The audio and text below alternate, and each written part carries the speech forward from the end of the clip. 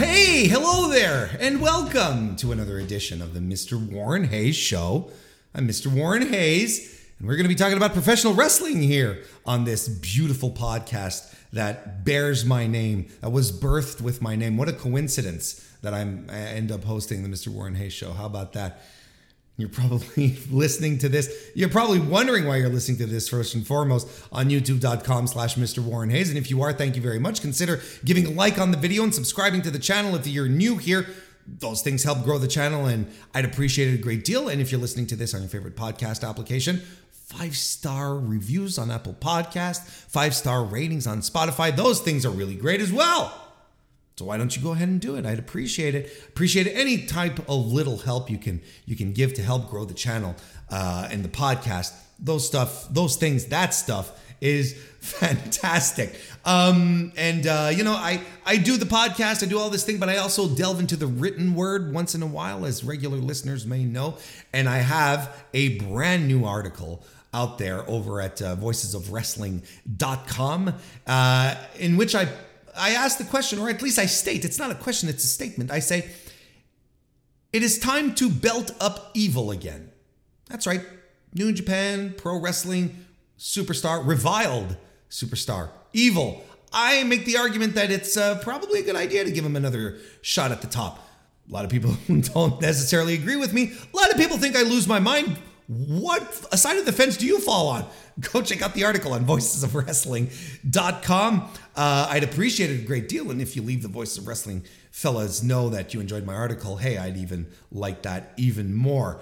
There's also a Discord that I'd like you to join. The Mr. Warren Hayes Show Discord. If you like to talk about pro wrestling and whatnot, that's your place. Link is in the description. We'd love to have you on board to come, and not just pro wrestling. We talk about a bunch of things. It's a good time.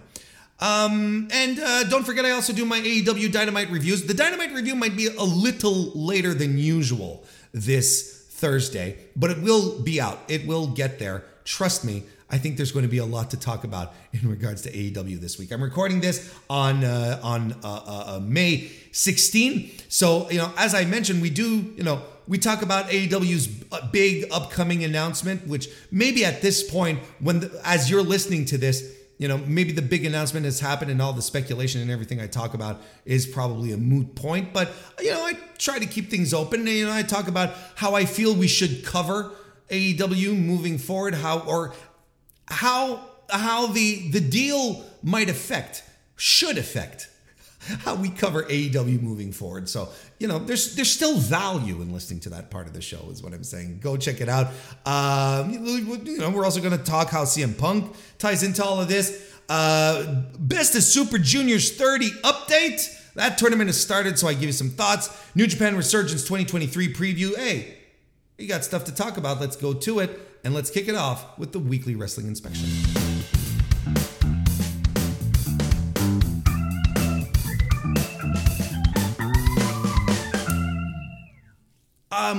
Today, as I'm recording this, right?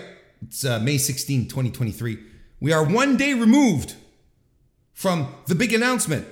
Guys, gals, non-binary pals, it's almost time for the big announcement. We're there. We're so close. Just a few hours in. By the time you're listening to this, there's a very fair chance that the announcement, I should say, has come and gone as well. But we're not there yet, so let's have a little fun. Warner Bros. Discovery is having its big advertiser upfronts tomorrow, right? And Tony Khan has also said that he has a big announcement, the biggest announcement in the history of AEW.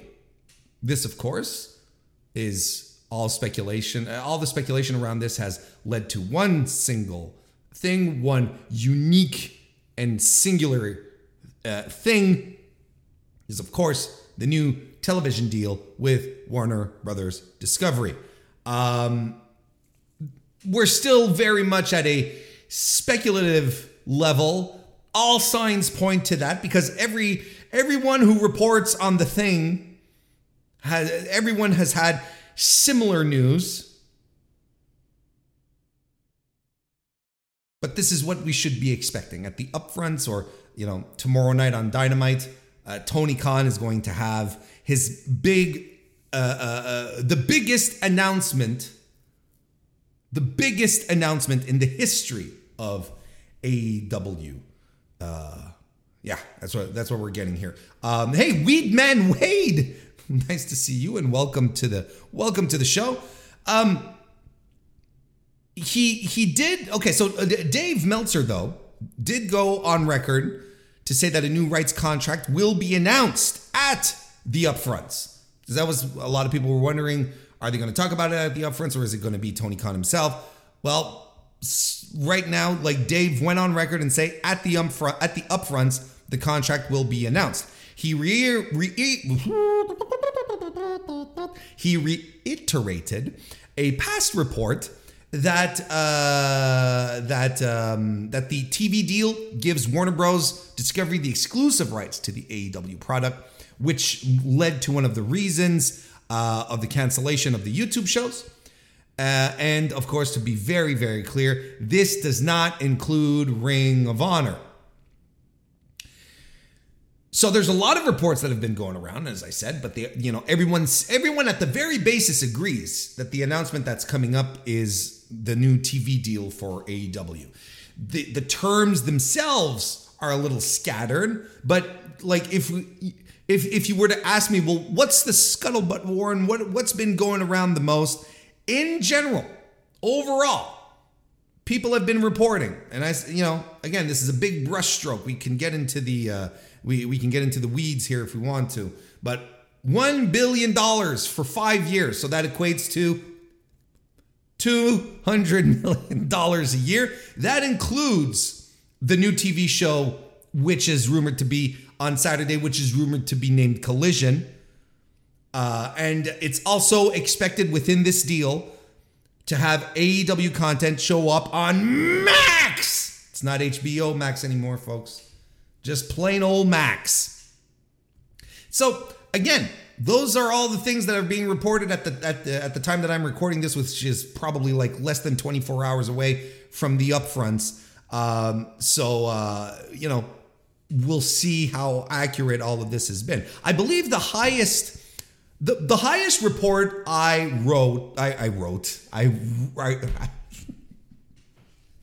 the highest report I read was Wade Keller, who had numbered it at 1.2 million for the 5 years, which would be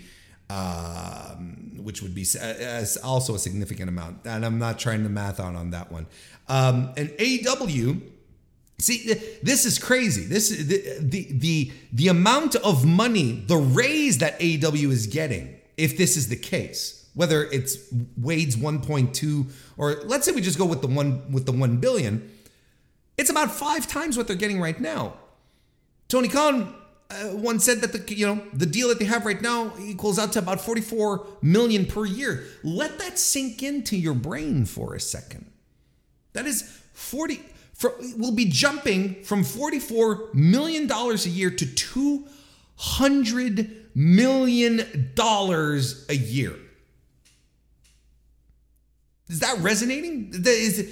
That's 5 times the money. That's insane. Or a little less than 5. Bear with me here. I'm an English major. Nice to see you, Conrad, from the Everything Pro Wrestling podcast. Always nice to have you around, buddy. So obviously, this is tremendously big news for AEW. Like, and sometimes Tony likes to make an announcement. He says, this is going to be an earth-shattering announcement. This is going to be a big announcement. This is going to be the biggest announcement. And, promoters are going to promote, right? So most of the time, when I'm talking, when I'm chit-chatting with people and they're like, well, Tony Khan's announcement wasn't that big. It's like, who cares? Like, it's a promoter. He's a wrestling promoter. Let him do his job. Let him do the promoting. But he's going around saying this is the biggest announcement in the history of AEW, and I would agree with this. If this is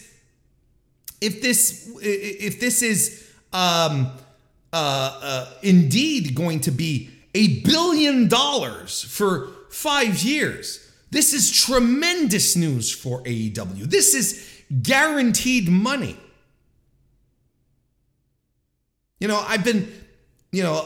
like I do typically, and which I also invite you all, my A+ audience, to do, is you tune in to you listen to experts in the field, people who know what they're talking about, have been covering wrestling for a few years, and the business side of pro wrestling.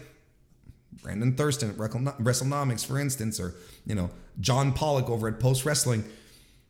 You listen to those and how they approach this, and everyone sort of has the consensus that that in the idea of how is this going to change the business discussion in regards for AEW, like purely on a business aspect, everyone sort of agrees that we are going to have to stop talking about.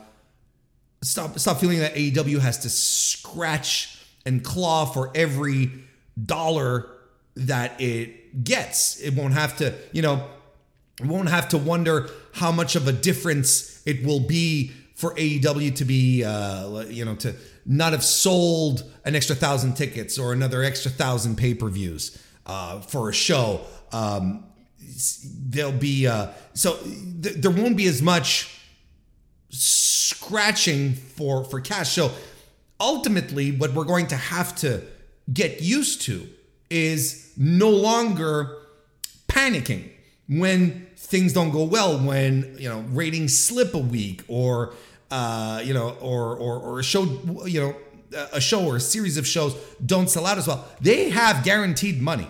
They're not as dependent now as they once were on the gates, on the pay-per-view revenue.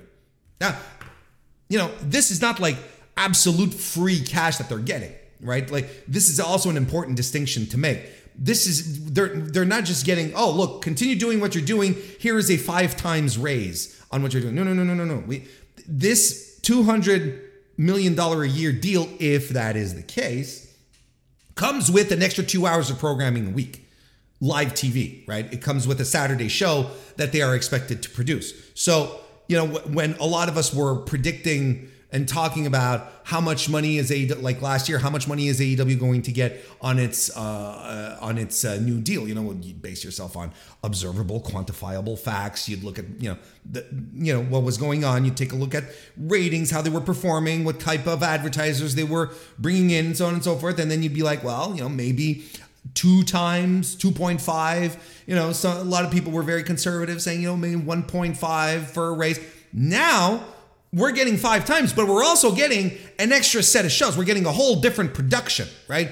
So we're getting another full 2 hours of pro wrestling on TV. So, it's 5, it's 2, again, if this is the case, it's $200 million a year, but, with I don't want to say with a catch, but with a caveat, because they're going to be producing more weekly content. So of course you're going to need more money, because producing shows costs money, producing TV costs money, without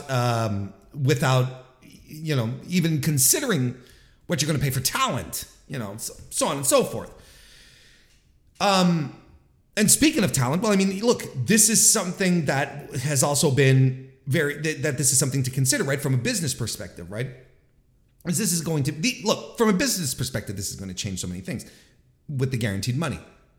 Talent, of course, there's a lot of people going, my deal's coming up, and a lot of people are going to be like, they're probably angling for a little more money, and Tony will probably be a little more capable of matching whatever they want. I'm not necessarily saying everyone's going to get what they want, but he'll probably be in a better position to work it, and the top people in the company will be able to ask for more money, and Tony will be like, well, okay, like, this is good, this is interesting, this, if we can get if AEW and WWE become a little more competitive when it comes to salaries. And again, I'm sort of speaking through my hat here, because I'm not quite sure what kind of gap there is between when it comes to salaries in WWE versus AEW. I would assume that WWE salaries are higher, right? One would assume, but I couldn't tell you. So we're just basing off an assumption and gut feeling. You would assume expect that Tony Khan is able to match or, be more competitive. Maybe not match, but be more competitive in regards to WWE salaries. Which is good because, we talked about this on the show in the past when Vince McMahon returned to the company, forced his way back in. Let me start over. When he left the company, that was an advantage that AEW had over WWE is for wrestlers, for attracting talent. It's like, well, we don't have Vince McMahon here. So having wrestlers feel like they might have a little more creativity, that they'll be able to wrestle more, do whatever they want. They might be able.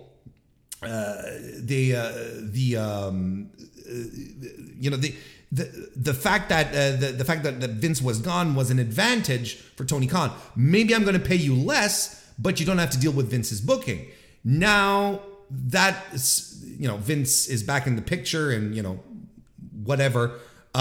So maybe that advantage came back, but in the prospect that that Vince would not be part of WWE, having the capacity to meet WWE salaries, or inch closer to them, may sort of compensates for the loss of that advantage in AEW. Did that make sense? I don't even know if that made sense. Hopefully it did. It made sense in my brain, but I felt like I was going along. The advantage, let me try and summarize just to make sure. Should Vince McMahon leave WWE again, which is an advantage for AEW, right? To be able to say the fact that having Vince McMahon in WWE is an advantage for AEW. So if Vince should leave, the fact that AEW can provide better salaries maybe compensates for that lack of an advantage, for that weakness ultimately, or that threat.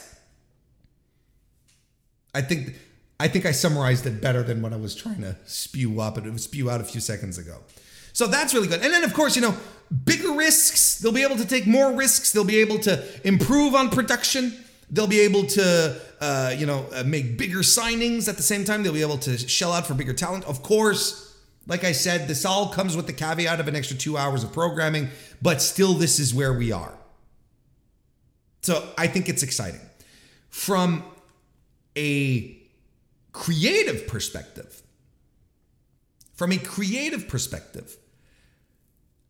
I'm coming at this I'm not gonna lie, I'm coming at this with a little more apprehension than I think many people are, because there is currently another wrestling company out there that has guaranteed money, and its creative stinks.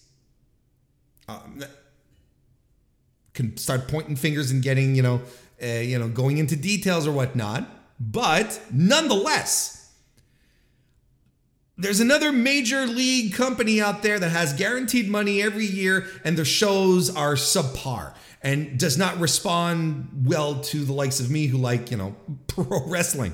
So I'm hoping that the comfort, the reassurance, the reduction in anxiety that this guaranteed money creates for AEW, this cushion that it creates for AEW, doesn't become a level of comfort in which that causes AEW to lose its edge, that clawing aspect. So, because to a degree, the idea of them having to put on great wrestling shows and having to sell pay-per-views, it's always a priority. It was always a priority for AEW because the TV deals were, not, don't want to say small, but in comparison, not as big. So they had to work and scrape a little more. In this case here, I'm looking at all of this. It's like, well, if you have the guaranteed money, do you still have that edge? Do you still have that? Do you still have that edge? Do you still have that energy that desperation need to just jump in and claw your way and do everything you can to get more viewers, to get more sales, to get more ticket buyers, to get more pay-per-views, to get more merch sold. Does it create a bit of apathy? Like I said, on one end of the spectrum, it has. Does this mean it's going to be a carbon copy to AEW? Hopefully not. I don't think so. I wouldn't assume so. But, I think we need to be aware of that. I think we need to keep that in mind moving forward as we criticize AEW. And we should be comfortable enough to apply the same type of logic, I should say, should that start to happen. Because the last thing I want to do, and hopefully most of you believe and know deep in your hearts that it's something that I feel comfortable in doing, that I will do, that I will look at AEW if it starts going down this path and call it out as such and be very wary about all of that. Hopefully it doesn't. What I'm saying is that there is a level of apprehension because I've been burned. There's a level of apprehension here that I'm going to try not. It's not going to taint me from the get-go, but it's always going to be in the back of my mind. It's always something I'm going to be wary of it, and hopefully it doesn't rear its ugly head. If that makes sense.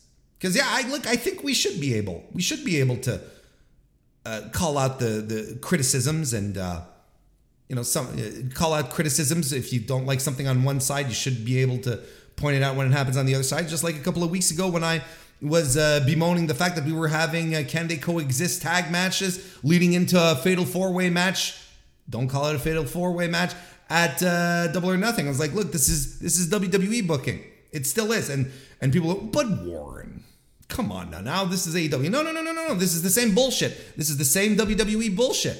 You're getting, can they coexist matches to lead into a four-way match for the world title at a pay-per-view? That is absolutely 100% WWE stuff, and I don't like it. Will the match be great? Maybe. I didn't care for the tag team match. I thought it actually kind of dragged, and I'm kind of worried for the main event. So is it going to be great? Well, there's only 4 guys who'll be able to tell me if they're ready to make it great or not. So I'll be looking forward to it. I'm going to watch it, but the build in and about itself, I hated it. I think it stinks. I think it stinks for multiple reasons. You can listen to the Dynamite reviews that I've been doing over the past couple of weeks if you want to learn more about my stance on how things are going in Dynamite these days. But we're talking about we're talking about the new show, the Collision show. We all know how this entails. We're talking about the money. We're talking about the talent taking advantage of being able to take advantage of all this new influx on different levels. And more production and whatnot and bigger hires. But what about CM Punk? What about Phil Brooks? What is he getting out of all of this? What is it? Won't anyone think about Phil? Poor Phil in all of this. Discarded, disgraced, his name dragged through the mud, muck-racked through the sheets, the dirty sheets, the dirtiest of sheets. There were rumors. There were rumors and reports that the AEW deal here with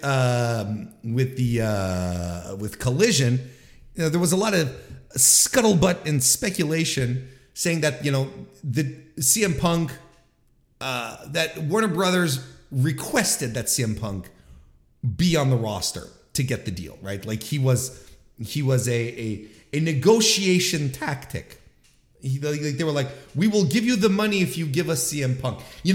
Those marks over in the boardroom, they were like, listen, Tony, Anthony, listen, my favorite wrestler is is CM Punk. He's straight edge.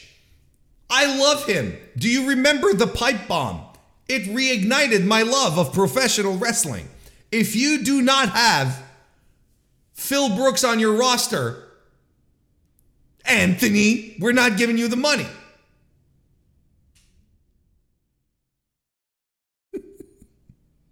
According to the Wrestling Observer newsletter, though, AEW's deal with Warner Bros. Discovery for Collision would have happened with or without CM Punk. That's what Dave says.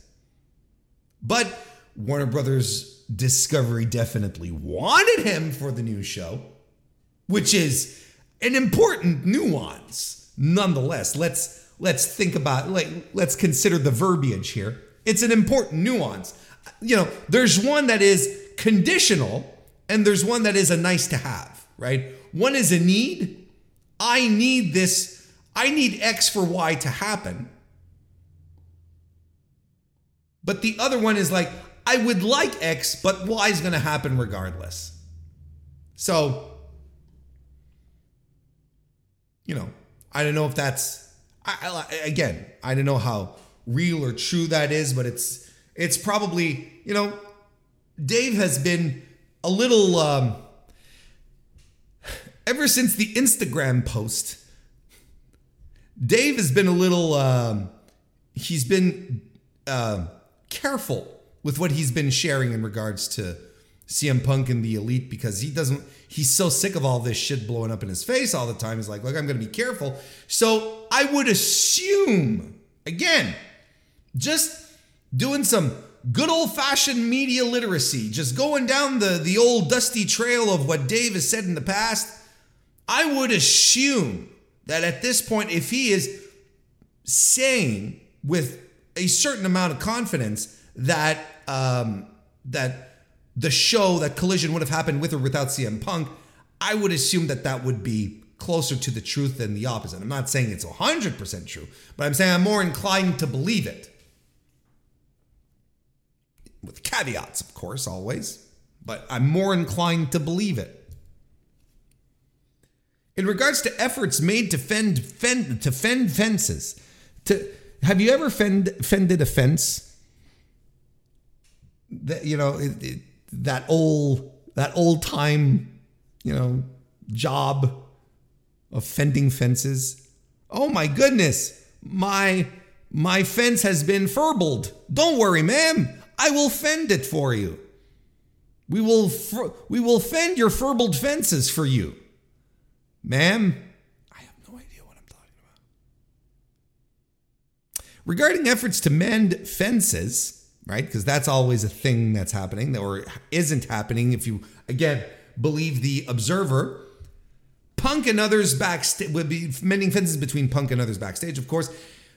Dave writes, they are no closer to any resolutions than they have been, but things are more reasonable. But here's a big thing that Dave brought up in this exact same report.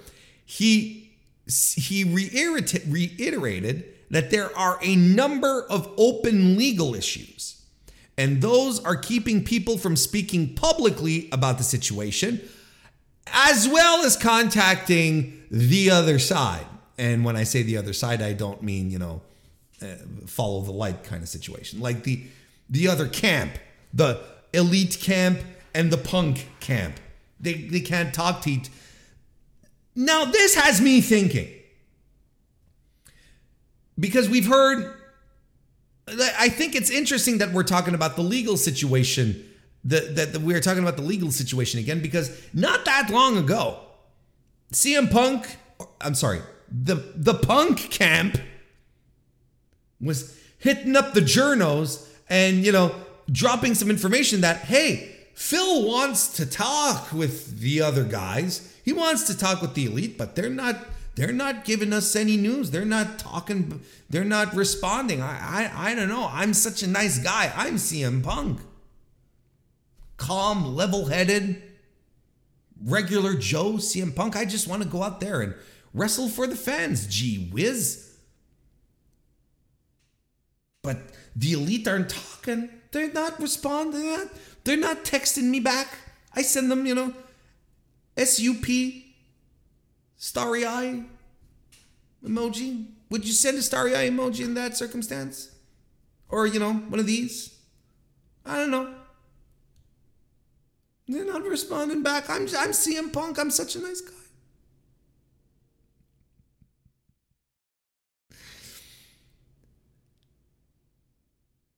So I'm thinking maybe they're not responding because legally they can't. And if the Punk camp is dropping that information, is going around saying, well, we're trying to get in contact, but they're stonewalling us, they're ghosting us, while omitting the sort of crucial bit of information that, they're not writing us back because, they legally they can't, there's paperwork that's keeping them. I'm like, Jesus, mother, holy shit. That's kind of an important bit of information to add in there. The Punk camp. Try to make yourselves look like holier than thou, but the other guys just can't answer because legally they're bound to not talk to you as it stands. Like this little tidbit of information sort of like blends into everything. You said like, a lot of things are starting to make sense, and maybe the Jacksons and Omega aren't the assholes that a lot of people are making them out to be. They go, CM Punk wants to work with them. They don't. It's on them. Maybe they're just doing what they're told to stay out of legal trouble. Worse yet, maybe, look, this is entirely tinfoil stuff here. Maybe Phil was baiting them. Maybe Phil was just baiting them, right? Which is also possible, knowing this guy. Knowing how he behaves is what I mean.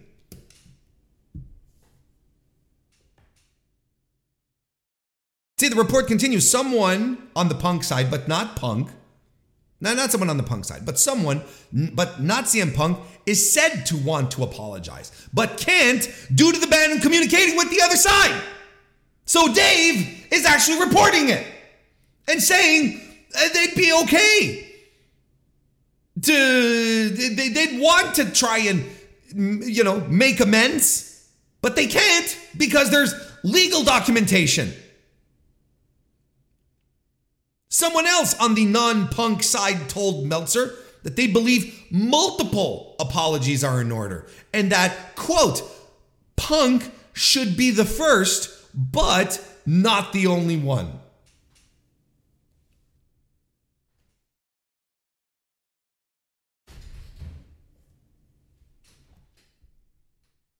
And then earlier today, Andrew Zarian, Matt Men, said that the Punk announcement of his return, of course, is going to happen over the next few days. So it might happen just as soon as tomorrow night on Dynamite, AEW Dynamite on TBS. It could be just as soon as that. And a lot of folks are like, he shouldn't announce it. He shouldn't announce that CM Punk coming. And you know what? I couldn't disagree more. I could not be in a position to disagree more than not announcing, not making a big deal out of the CM Punk return. Do you know why? I'm going to give you one chance. I'm going to give you one chance to think about it. I'm going to give you one chance to create a response in your mind. But I know you've already figured it out because y'all are a super smart audience. You announce it because you want to sell tickets. If you announce that at the Chicago show, he's going to be there, the opening night of Collision, what do you want? You want a full arena stacked with people, psyched out of their skulls because you're in Chicago to see their boy back. Money. This is different than 2 years ago when there were the rumors, the wink winks, the nudge nudge. That let us all believe gave us the breadcrumbs, the trail of breadcrumbs to CM Punk's return at the United Center. All the signs were there. It's like he's not signing. We're not filling out the United Center in Chicago if it's not CM Punk returning, et cetera, et cetera, et cetera. And that's exactly what happened. You don't need that level of mystery anymore. You don't need that level of mystique, because the return of CM Punk entering your company out of the blue, that was a big deal. That was a huge, unexpected turn of events. It was probably one of the biggest news stories to happen. It still is one of the biggest news stories in the history of pro wrestling. The return of CM Punk after 7 years of absence into fledgling company AEW. It's a huge thing. Now, the guy's still on your roster. He's still employed. You don't have to be coy about it. Like, oh, we don't know who's coming. Oh, by the way, the Collision show, it's called The Second Coming. Oh, we're just throwing that out there. Like, you don't have to play coy. And it's dumb, really. Go out there, sell tickets. Pop your rating, as the kids like to say, for your first Collision show, because everyone's going to want to tune in to see CM Punk come back and see what kind of crazy ass bullshit he's going to say when on his opening promo. Because as much as you can love or hate CM Punk, I don't care who you are, you're excited to hear what he's going to talk about when he's handed a live mic on a Saturday night in front of a Chicago audience, a rabid Chicago audience that's going to be crazy out of their heads, excited to see him. You're going to be hanging off of every word. There's going to be transcripts happening live. They're going to be all over Reddit. People are going to be typing it down. They're going to be analyzing every word, every inflection. They're going to be looking for Easter eggs and clues and subtle hints, jabs. Oh, this was a Cody Rhodes jab. Oh, this is exactly what's going to happen. So no, you don't leave it up to chance. You announce it. That's what you do.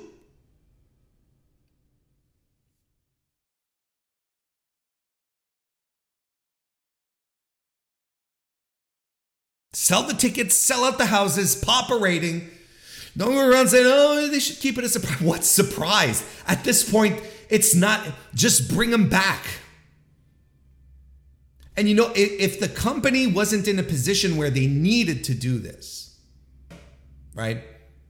If this was 2021, late 2021 AEW, I'd be like, yeah, they don't have to announce it. They can just do it. Just do it and don't tell anyone. Kind of like what they did with, Danielson and all of that. They were very coy about all that. They could do nothing wrong. And everything, it was surprise. But this is not the same company anymore. This is a company who's not filling out shows anymore. Double or Nothing, last I checked, just yesterday, if I'm not mistaken, it's like at about 9,100 tickets sold. No, it was a capacity. There's about 1,300 tickets left. Open capacity of 9,100. In the same venue in Las Vegas that they ran Double or Nothing last year, where they sold over 14,000 tickets, or at least distributed over 14,000 tickets. I wouldn't call this a rampaging success. Hey-oh, boom-ts. I wouldn't call this a success. And, attendance hasn't been as hot as it has. Well, they ended up selling out or being very close to selling out the Dynamite show from last week, which, of course, because it was crazy.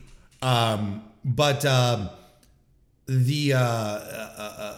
overall, attendance hasn't been great. It hasn't been a disaster, but we're not hitting the highs that we had in late 2021.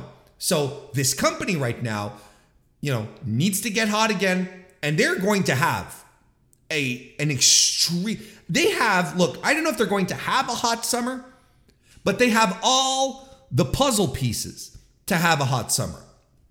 Once Double or Nothing is out of the way, they have the new show. They have CM Punk. They have Forbidden Door. They have Wembley. And effectively, if you believe the rumors, a week later, they're having All Out. So all the parts are there. Plus, tons of money. Shitloads of cash. So, as it stands, AEW during the summer of 2023 should be an unstoppable juggernaut of awesome. But we're going to have to see how they all compose with these things. Everything's in place. Just see how it goes. But just announce it tomorrow, Tony. Are you listening to this, Tony Khan? Tony Khan, if you're listening to this, type F in the chat. If you're listening to this, Tony Khan, just go ahead and say CM Punk is coming back. Just do it. Why don't we talk a little more about Backlash, about the business of WWE Backlash this year? Because Brandon Thurston was able to wrap up a little more, get a little more extra information, and likely a little more accurate than the WWE press releases in regards to the success of WWE Backlash 2023 this year. He was able to receive information from the Puerto Rico Convention Center District Authority through a public records request. So we are capable of knowing exactly what kind of business WWE did in Puerto Rico. Shout out to Brandon Thurston of WrestleNomics. Of course, it's the weekly plug, but I'm telling you, if you're interested in the true business side of the business, right? We're not talking like creative and plans and then who's going to beat Roman? None of that. You want to talk about how the business is going and how decisions are affecting business and so on and so forth. He's your guy. But Backlash on May 6th in San Juan, Puerto Rico, drew $1,447,558 for the live gate from 15,145 paid attendees. An additional 1,351 tickets were comped for a total of 16,496 tickets distributed for the event. SmackDown the previous night at the same venue achieved another $1 million gate for WWE, $1,048,295 based on 14,282 tickets sold. 1,270 tickets were comped, bringing total tickets distributed to 15,552. Now, according to WWE, they said that more than 34,800 fans were there. Not exactly off base, but not exactly that either. 16,896 for SmackDown, 17,944 for Backlash. So, a little embellishment, but they've done worse. WWE in that regard. But more interesting, not more interestingly, but this is also very interesting, but it's not more interesting. This was interesting. Let's keep down this path of interesting things. According to WWE, viewership of Backlash saw a 28% increase versus the record set in 2022, which of course meant that it was the most viewed Backlash in the history of Backlash, which, as many members of the Mr. Warren Hayes show know, is, an empty stat if we don't have viewership numbers, if we don't know what a view equates to, right? Do I have to run this down again? Just very quickly. What constitutes a view on Peacock? Is it a minute? Is it 30 seconds? Is it 2 minutes? Is it 5 minutes? So if someone is watching 5 minutes of a thing, it counts as a view. If they only watch 20 minutes of the entire pay-per-view, it still counts as a view. I would assume that a view is, if I'm not mistaken, Nielsen clocks it in at a minute for their streaming analytics. I could be wrong. I think it's a minute. So we can only assume that that's probably that Peacock goes with the industry standard here, but I don't know. What would be a more compelling stat to have, and I've said this multiple times, is the stat of total time watched. That would be the much more compelling, interesting statistic to know. Did most viewers watch 20% of the show? Did they watch 50% of the show, 70, so on and so forth?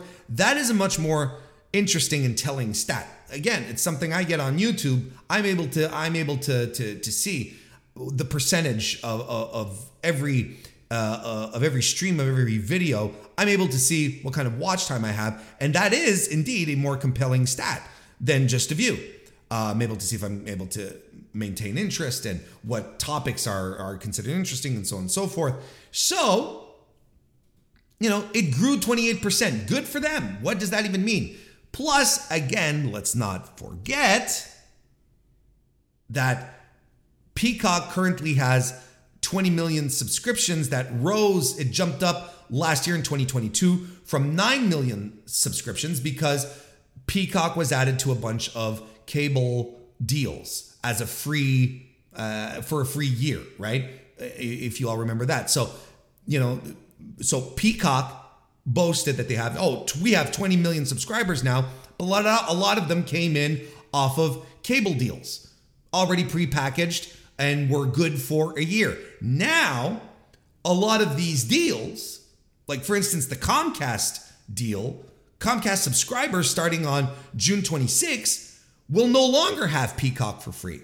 The members are going to have to, Comcast subscribers, I should say, are going to have to shell out money for it. At first, I think they're going to start it off at $2.99 a month for a limited time, right? Because the price is like $4.99, $5. They might start it at $3.99, sort of to ease people in, grandfather them in to a degree. I don't think that's the right definition of grandfathering. I don't think that's what it is. I think it's more to ease them into the pay schedule. So how is that going to affect subscriptions? I would say significantly. If you were getting this for free and you weren't necessarily getting any value out of it, well, you're probably going to pull the plug once Comcast sends you a little email. It's like, hey, starting on June 26th, you're going to be like, fuck this shit. I don't want this Peacock shit. Or it might just work. Maybe the $2.99, maybe if they started off at a lower price, you'll be interested to stay on. It'll be very interesting to see how this goes because Peacock is not profitable. It's not making money. I think right now the only, what was it? I think HBO Max recently announced that it was profitable and my jaw hit the floor. I was like, really? HBO Max is making money? Okay, well, good for them. That's good. But Peacock is absolutely not profitable right now. So it'll be interesting to see how that works out. Now, for WWE, I would assume that they're not going to lose 20 million subscribers, right? There's probably some very smart people at Comcast, at Peacock, who figured this out, who know what the attrition is going to look like. So, they've probably figured out that they're going to lose, 15%. I don't know, of the 20 million. Who cares? I don't know. Right now I'm just talking for talking's sake. But when it comes to WWE, I would assume that it's still a good. I think it's probably still a good deal for them because they're still deeply entrenched into multiple people's homes. Nonetheless, millions of people, regardless. So there's probably something still to this that. They'll probably be able to come out and say, we had, great viewership nonetheless, so on and so forth. But I would say that the days of that, the halcyon days of 2022, 2023, where every pay-per-view was the highest viewed of all time, I think those days are done because the Peacock subscriber numbers are inevitably going to start going down.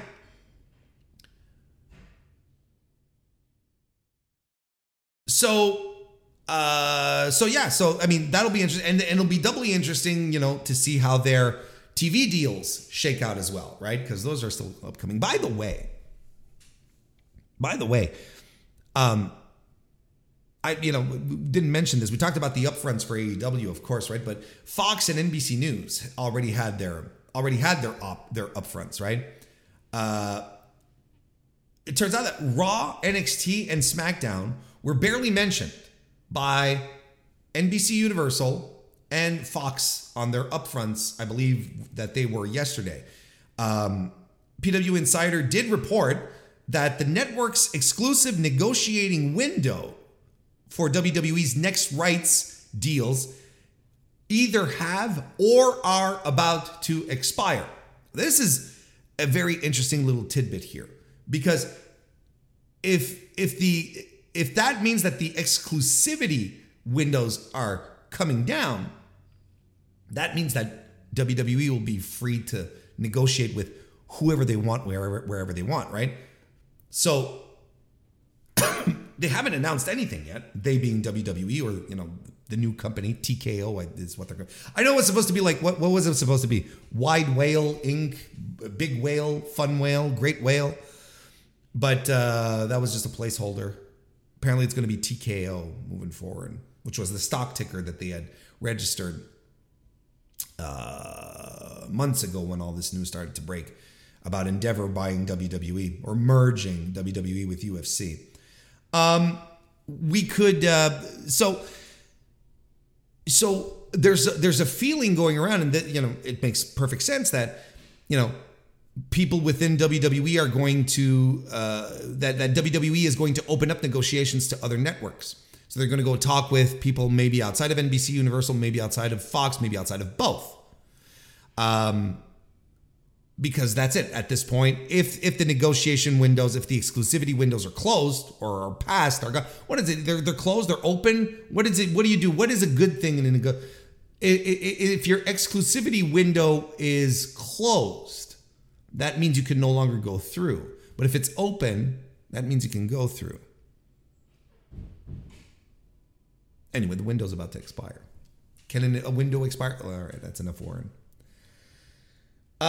Get to your point. My point being that people saw, there was no mention of WWE on Fox. Well, it's like, okay, like they could be negotiating right now, and you're not going to go to your upfront saying, hey, we got to the advertisers, to the people that the networks are going to be siphoning money off to get ad revenue from. You're not going to be promising a show that you're not going to get. So they might be negotiating.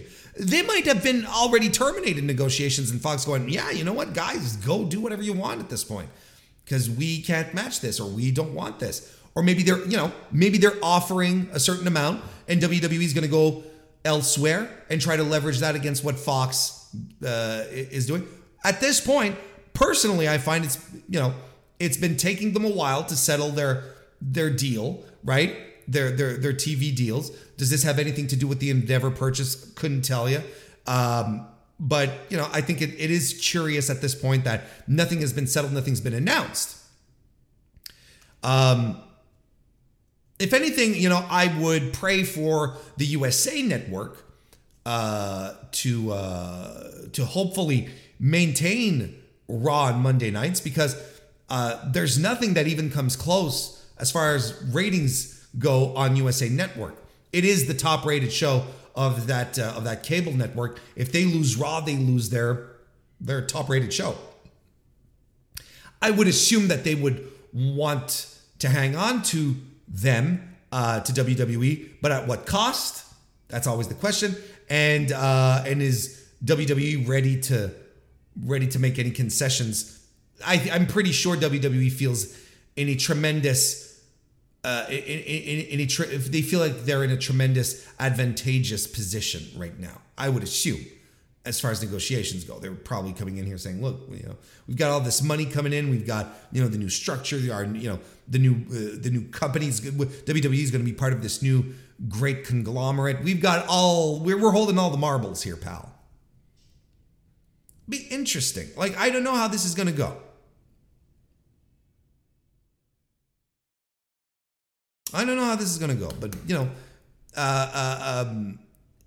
it's an interesting little tidbit here to add to the conversation for sure, to keep in mind, because as much excitement as there is right now around the TV deals for AEW, we haven't heard a peep in regards to WWE's. The upfronts happen. Not much was there wasn't much ado about WWE's presence on the upfronts. So maybe that's it. Maybe the exclusivity windows are passing and it's time to open it up, and we just might be surprised. This is already a wild year for wrestling business. Let's keep it going. I love the chaos. I love the craziness. On his PW Torch podcast, Wade Keller had some things to say about WWE wrestlers.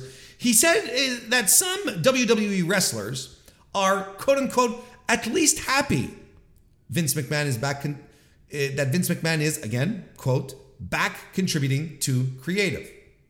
These are exact quotes from what Wade reported. Keller said that some of that is probably, quote unquote, purely based on self-interest, unquote, as they believe McMahon will push them more than Triple H would. Gee willikers, you don't say.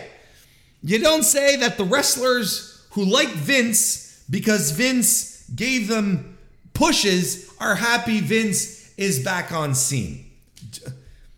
I'm telling you, like sometimes, and this, this was picked up and reported, and the reason why I'm talking about this isn't because I'm not going to sit here and go like this and go, well, folks, we are going to analyze now which wrestlers does Warren Hayes believe that is going to benefit from Vince's return, like, because I like Wade, but this is bunk. Like this, who cares? And if there was ever a bit of news that is non-news, it's this. And this is not necessarily Wade's fault, because this was aggregated. This was rehashed and put into headlines on, aggregators. They're like, oh, some wrestlers are happy that Vince McMahon are back. Really? And then you head to the article like, who? And, there's no mention of it because Wade just says this in passing. So it's not a thing. I'm not putting this on Wade. I'm putting this on the overall incomprehension that a lot of fans have into what constitutes a news report and what doesn't. I'm sure, look, Wade just says this off the cuff. It's like, look, I talked to some people, but then you have the aggregators who are like, oh, Vince, that's an SEO headline. Wrestlers are happy he's back. That'll generate some hits. And it's really just as simple as that, while removing the entire context and making it feel like an actual news report, like something, that Wade sat down and was like, breaking news, everyone. Wrestlers are happy that Vince is back. At least some of them are. But that's not what happened. But we seem to revel in this vague news bullshit when it's not news. It's reporting. It's just talking. It's like, this is what I heard. This is what I heard. It's speculatory. There's nothing attached to this. Now, if Wade had come out and said, well, Braun Strowman said that he was happy that Vince was back. Now you got yourself a story. This is he goes on record. He says, I spoke with Braun Strowman who told me Vince McMahon is happy. He's back. He's back that happy Vince is back. Then you have, that's news. But this is just, it's it's vague conjecture nonsense.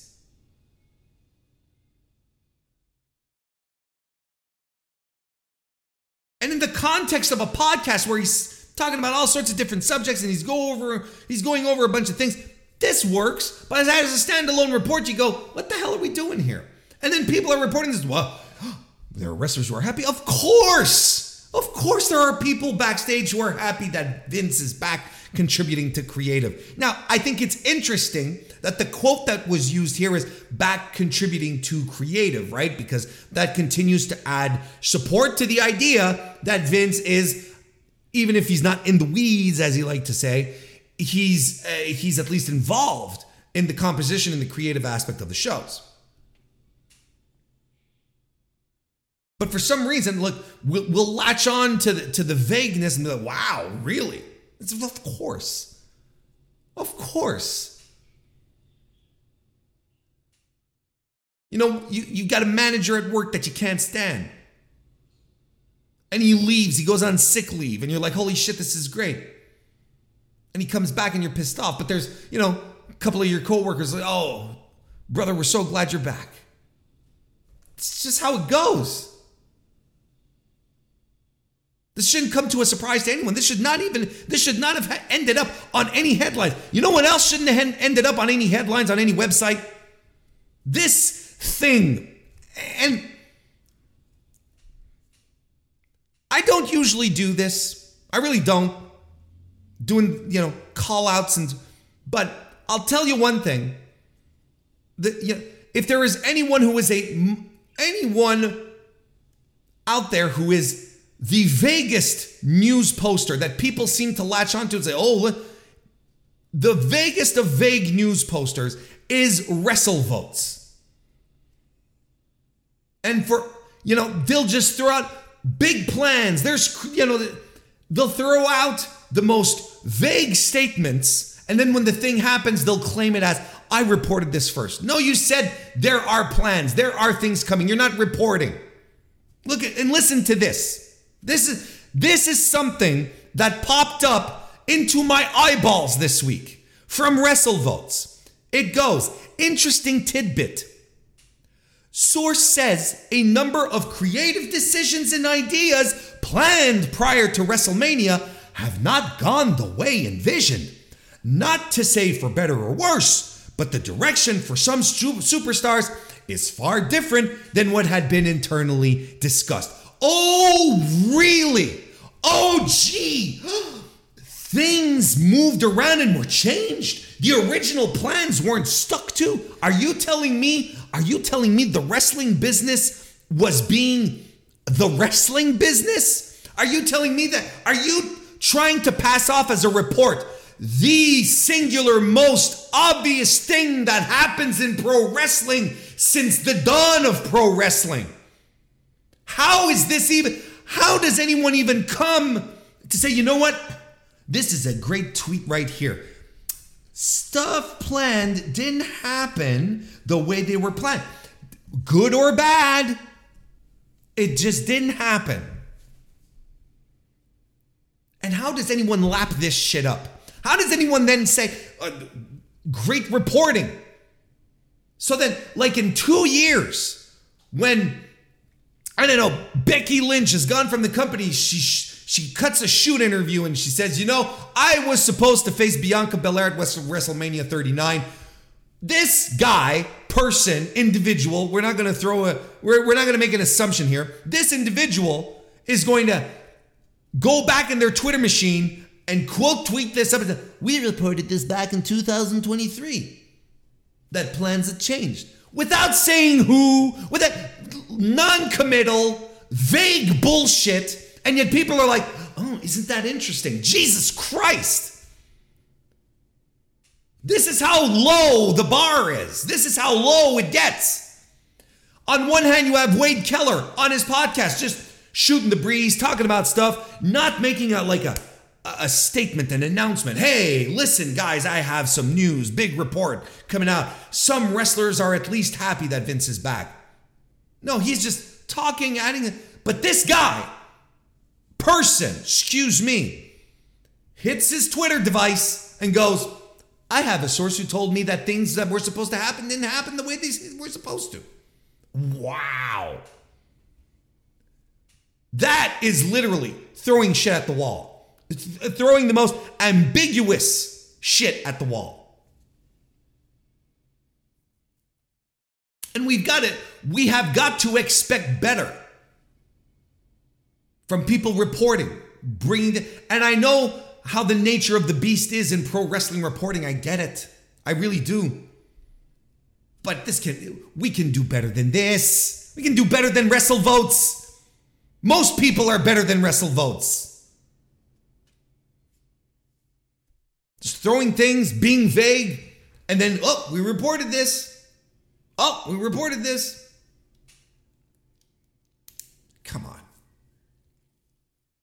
Thank you, everyone, for still hanging around, being here, hopefully enjoying your evening. It's now time to talk about New Japan Pro Wrestling. In fact, it is time for the New Japan Pro Wrestling Best of the Super Junior 30 update. What a time to be alive for all of these fantastic shows. The tournament started just a couple of days ago.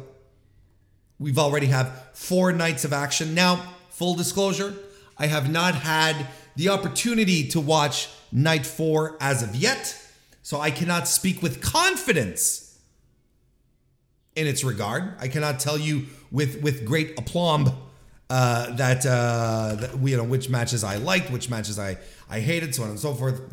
I don't know if there are any matches to hate, but so most of my commentary will surround nights 1, 2, and 3, which I watched in their entirety. And look, I'm going to tell you, a breeze to watch so far. This tournament has been an absolute treasure. It's been a blast. Like out the gate, I recommend night 1. I recommend heftily night 1 to anyone who's on the fence, is like, oh, maybe I should watch it. Should I watch? Yes. The answer is yes. It's an under 3 hour show. I think it was like overall, without the,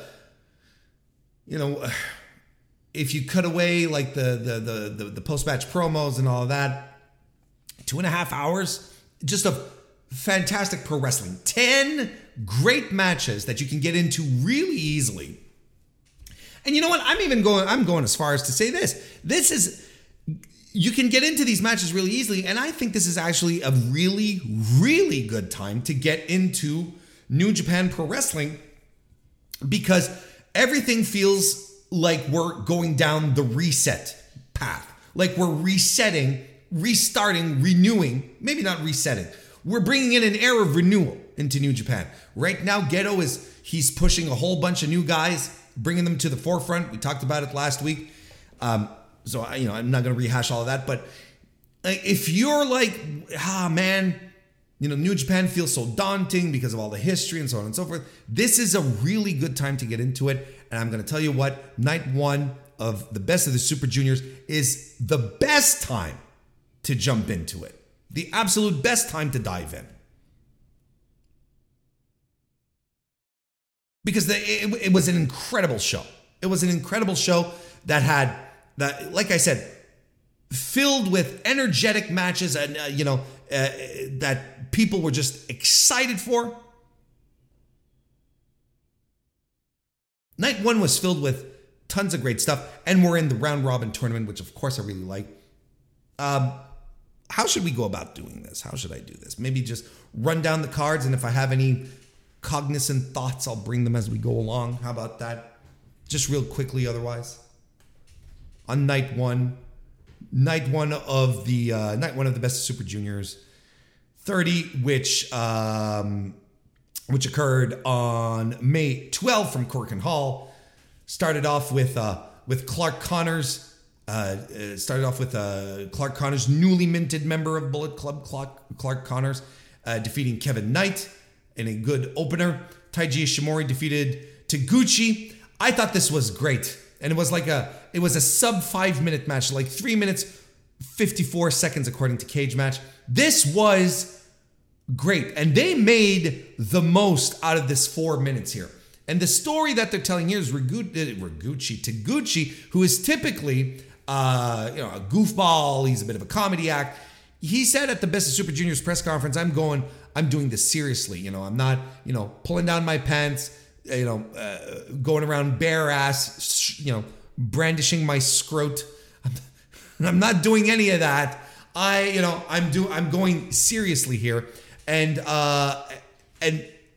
so he came in with that attitude against Taiji Ishimori, and they really went hard for 4 minutes essentially. A fun little diversion here. Not, definitely not your 5-star classic, but that wasn't the point. The energy, everything worked, got the crowd into it. And Taiji Ishimori, man, he wins this one with the bone lock, so he scored his first 2 points here. I'll tell you one thing. Nice to see Obscurity Knox. Taiji Ishimori wins with the bone lock. And I'll tell you one thing. We talked about it last week. And he won each of his matches on the first 3 nights. He lost on night 4.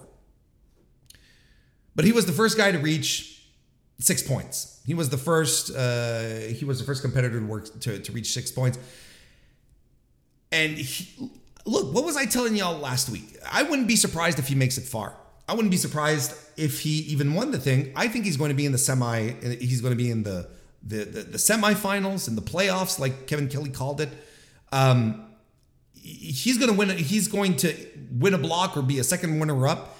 He's going to be there. He's been too protected. This is his first win, his first singles win, or excuse me, his loss today on night 4 is his first loss since October 2022 when he lost to Master Wato. He lost at Wrestle Kingdom, sure, in the Fatal 4-Way. Don't call it a Fatal 4-Way. The 4-Way match. But he wasn't pinned. He was never pinned, and he was the champion. So he never really lost his belt. He got his win back over Master Wato, and then he was, heavily involved in singles and whatnot. And I'm pretty in tag matches, I should say. And look, I didn't watch all of the Road 2 shows. I generally don't. I don't watch all the multi-man matches. But I would say with a certain amount of confidence that if you were to go back, watch all his multi-man matches, he probably wasn't the guy eating the pins. Or maybe he got pinned once or twice, something to that effect, to set up, feuds or tensions moving into Best of Super Juniors. But this guy is protected. Gedo didn't put him out there doing singles matches right and left, special singles matches, and he didn't waste them on a rematch with Hiromu either. These are all reasons. There's all reasons for this. These are all things that, we can look back on and like, oh shit, you can see Gedo's breadcrumb trail. You can see all the breadcrumbs right up into a point where you're like, this is what he was doing. So I'm telling you, don't sleep on Ishimori. Sure, he lost today, but he won his first 3 matches pretty handily. And he, the guy he lost to today, the guy he lost to on night 4, hey, Lio Rush, who is currently being positioned as the top guy of the tournament. We're going to get to him in a second. Why don't we talk about him now? Why am I waiting? Lio Rush is currently being positioned as the top guy in the tournament. Won his first 2 matches. Night 3 ends up fighting Hiromu Takahashi, in a rematch of their outstanding junior heavyweight title match that they had in March. Like an outstanding match. And they had the rematch on night 3. And he won. He beat the champ in the tournament. So not only does this, by New Japan rules, secure another title shot for, technically you pin the champion, you get a title shot down the road, and so on and so forth, or at least you're entitled to one. Lio Rush right now is undefeated. He's the first guy at 8 points. He won all 4 of his matches. So he's up at 8 points, and he's the only guy up there at 8 points. He's being positioned as the guy. This is the guy. This is the guy of the block A. He's the guy you need to beat because he just beat the champion. And he is the guy who defeated Taiji Ishimori on night 4. So it all makes sense. If Ishimori is going to lose to someone, might as well be against the guy who beat the champion, who's coming off looking really friggin' strong, who not only, because let's not forget, Taiji Ishimori on top of that, former IWGP Junior Champion, did not lose, was not pinned for the title at Wrestle Kingdom, and was on a tear right up until he met Lio Rush. So what we're saying here, what Gedo is telling us is, Lio Rush is the guy to beat, but Taiji Ishimori is right up there too. So Rush has right now has the tiebreaker on Ishimori, which is interesting. We'll talk about upcoming matches and previews in a little bit, but and I may have gone off track a little bit with the matches here, but ultimately this has been the tale for Ishimori and Lio Rush so far. Lio Rush is the guy of the tournament. He's the guy. Ishimori's still not far behind. He just lost to the guy. Not a big deal. Because so far, the guys that Ishimori defeated are guys Ishimori should be defeating. Taguchi, Doki, Titan. These are all guys that Ishimori should be putting away, right? That's the other thing that we could talk about when in regards to Ishimori's upcoming tournament is that, he's going to start running into some stiff competition. And I kind of meant that as a pun, but also not necessarily. He still has Hiromu on the docket. And I believe it's on the last night. I'd have to check that out. But he's got Hiromu coming up. He's got, he also has Mike Bailey coming up as well. So, and Mike Bailey is another guy in this tournament, not the guy, but a guy. Kushida right now is not,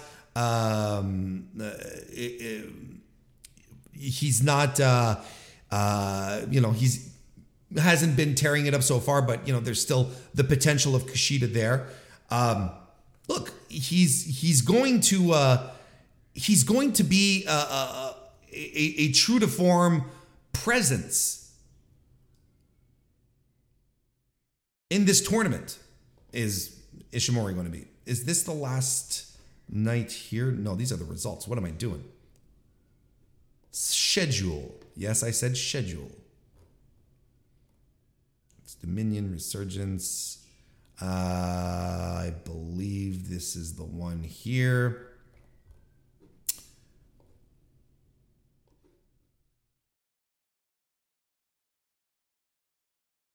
No, he's got TJP on the final night. I was mistaken. I thought he had Hiromu. He has TJP on the final night of the block.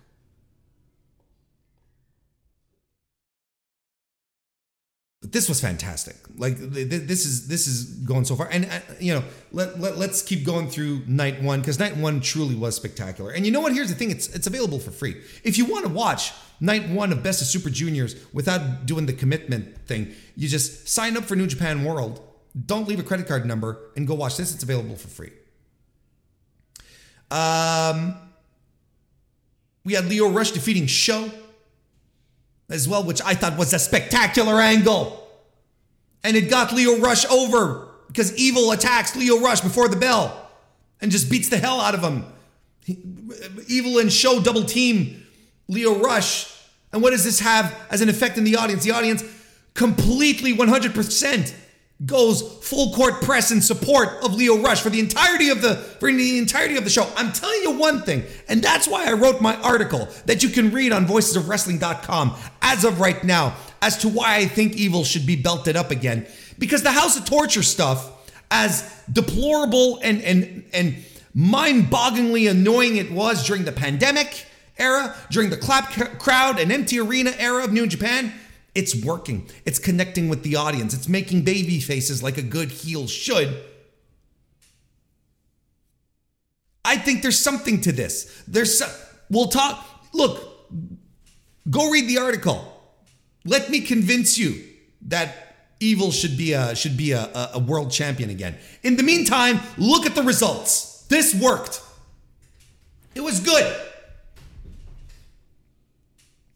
Then we had Robbie Eagles defeating Yo, which ruled.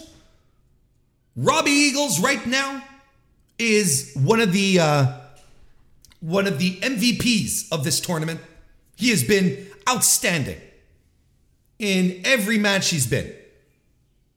Solid, a variety of moves, not always the same game plan, despite the fact that he uses the same game plan.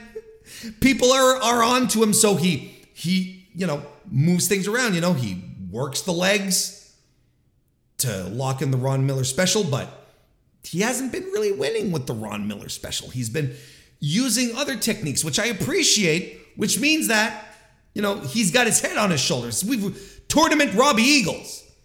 It's like, I got to mix it up. I can't use the same thing every night. They're going to get on to me. Fun match. Eagles and Yo, former Chaos stablemates. Outstanding final sequence on top of that in this match. Just loved it. Titan defeated TJP on night 1. Smooth as hell match. Titan wins with the Muda lock. I think this is the year that people come full circle back around to TJP. And fully recognize how smooth of a pro wrestler this guy is. Regardless of what you think about him as, and his belief systems, and how he, as an individual, I believe this is the year. It started last year with Catch 22, with Francesco Akira, turning into one of the top 3 tag teams in the world. 2 singles guys are just like, yeah, we're going to go all in on this one. And we're going to go all in on this one, and we're going to actually be a tag team. We're not just going to be 2 singles guys. We're going to turn ourselves into a tag team here. And now, lost the titles. They're doing the singles thing in the juniors tournament. TJP isn't quite as lucky. His luck isn't on his side, but his matches have been smooth as hell. Titan, TJP, I loved it. I thought it was great. And I'm not as big a Titan guy as a lot of y'all out there are. I know there are a lot of people who say, oh, Warren, Titan is fantastic. He's good, don't get me wrong. He's no schlub. He's no Dominic. He's no Bad Luck Fale, don't get me wrong. But I'm not as high on Titan as a lot of you are. I think he had a fantastic match here, don't get me wrong. But Yoshinobu Kanemaru defeated El Desperado. Hey, let me tell you, this match here, one of my favorites so far in the tournament. Yeah, Kanemaru is someone that, look, I've been on this train for a while though. But again, this is a guy that I feel like a lot of people are going to turn the corner on, not unlike TJP, because if anything, these just 5 guys, right, are going to be helping out Sanada and Kanemaru really break through here. Really help elevate, push forward, make Kanemaru into more of a contender in the division, right? It was wild to me to learn that just a couple of weeks ago, Yoshinobu Kanemaru, in his 40s, has wrestled all over the place. All Japan, Noah, New Japan, he's been everywhere.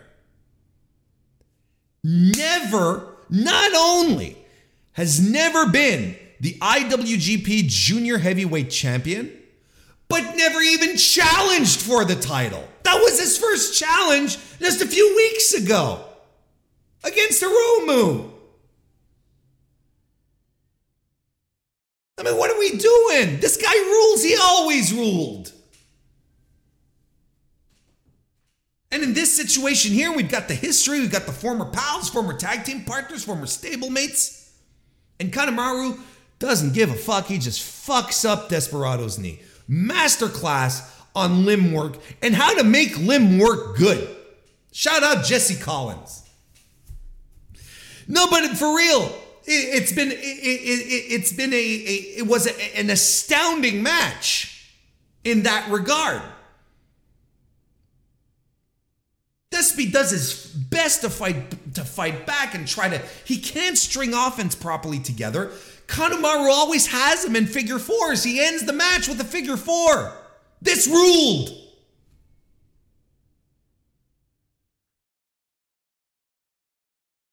Dope as hell.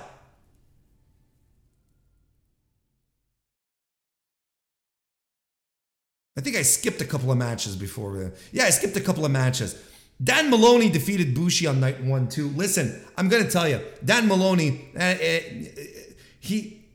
look, I know that they can't all be the guy.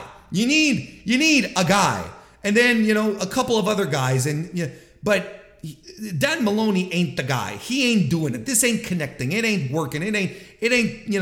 It's not as a wise man once said. It ain't making my nipples hard. You see him against Bushi. You're like, okay, he's gonna get a win. He did. I think it's against Bushi, and you kind of like, well, all right. Night 2 wasn't great either. Night 3 wasn't great either. I didn't see again, I haven't watched night 4 yet. Can't speak on it. But Dan Maloney's not doing it for me. And I think that after 3 nights, I'm kind of like, all right, this.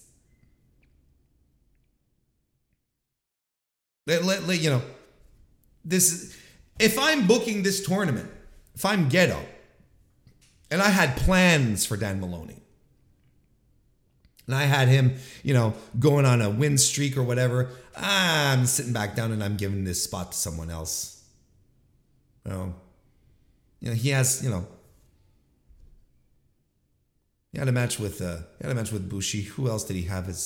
I don't even remember his matches. That's how. He had a match with Kanemaru the night after Kanemaru has that fantastic match with El Desperado. But then again, night 2, no one had any excuse to give us night 2. Night 2 was not good. No one had any excuse to give us night 2. Everything underperformed. Anyway, we'll talk about that in a second. We also had Master Wato defeating Francesco Akira. Wato, I find so far, has been half and half. This is the thing with Wato. I think he's improving. I think he is indeed getting better.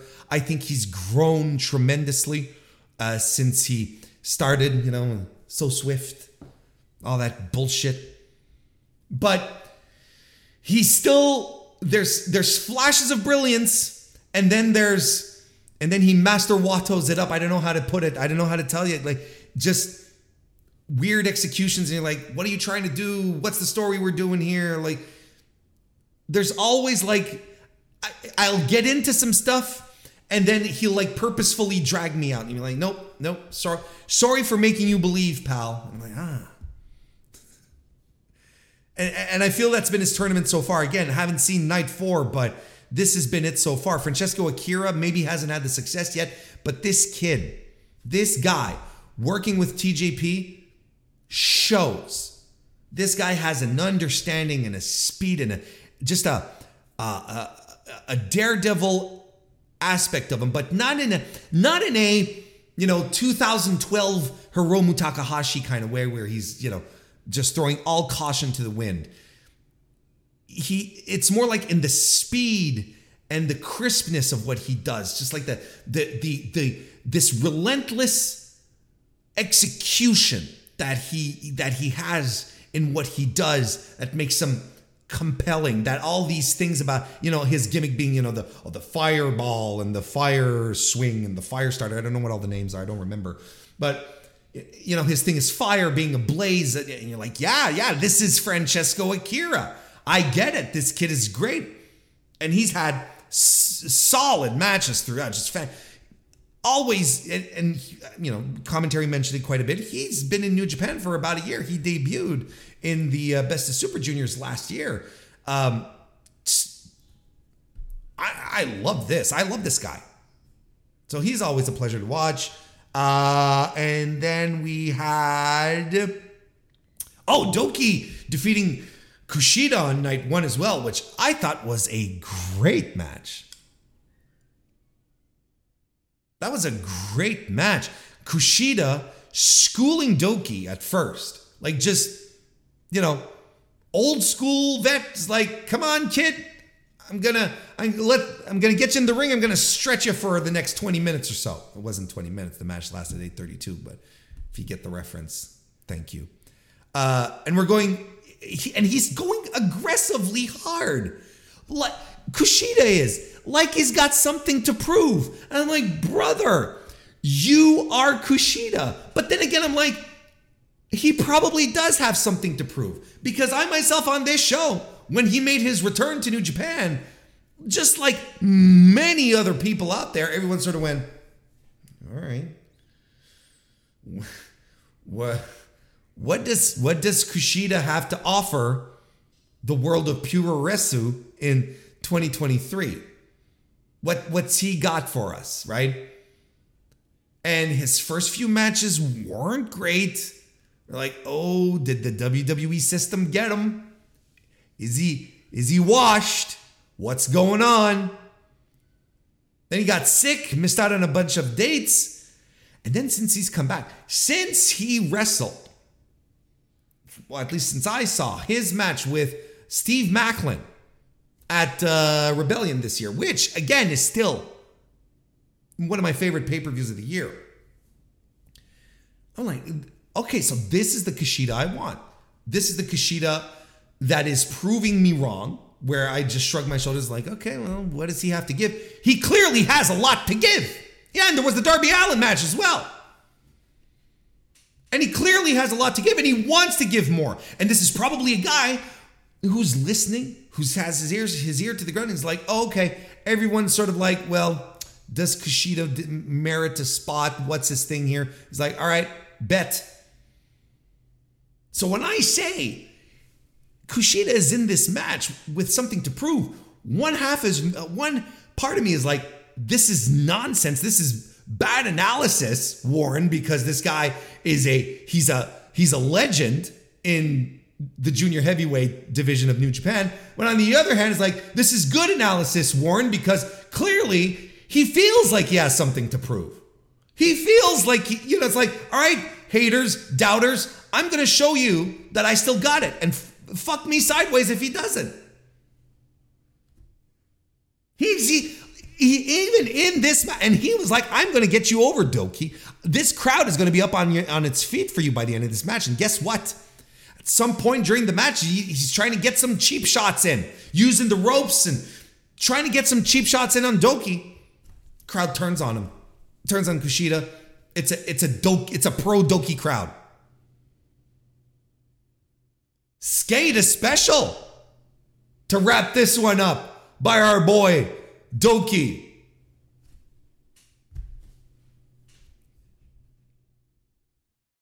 Beautiful.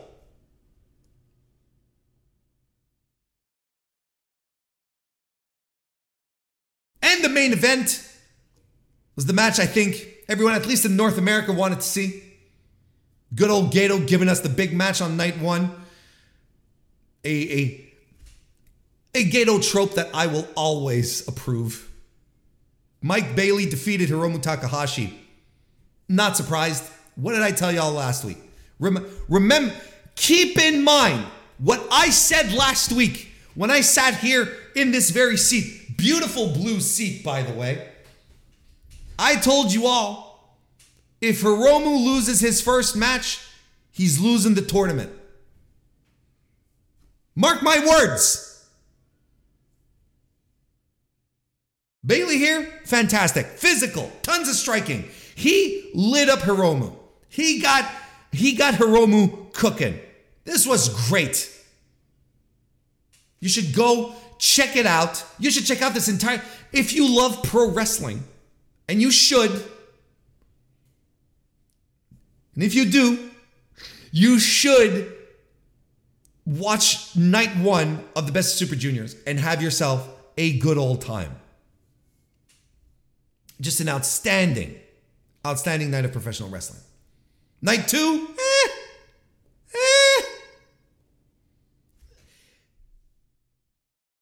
The match, the night 2 wasn't terrible. It's not something that you watch and you feel like you have to have a good cry after. It's, this is not NXT Halloween Havoc 2022, okay? The work was good overall. I even enjoyed quite a bit Hiromu and Doki. I thought that was good.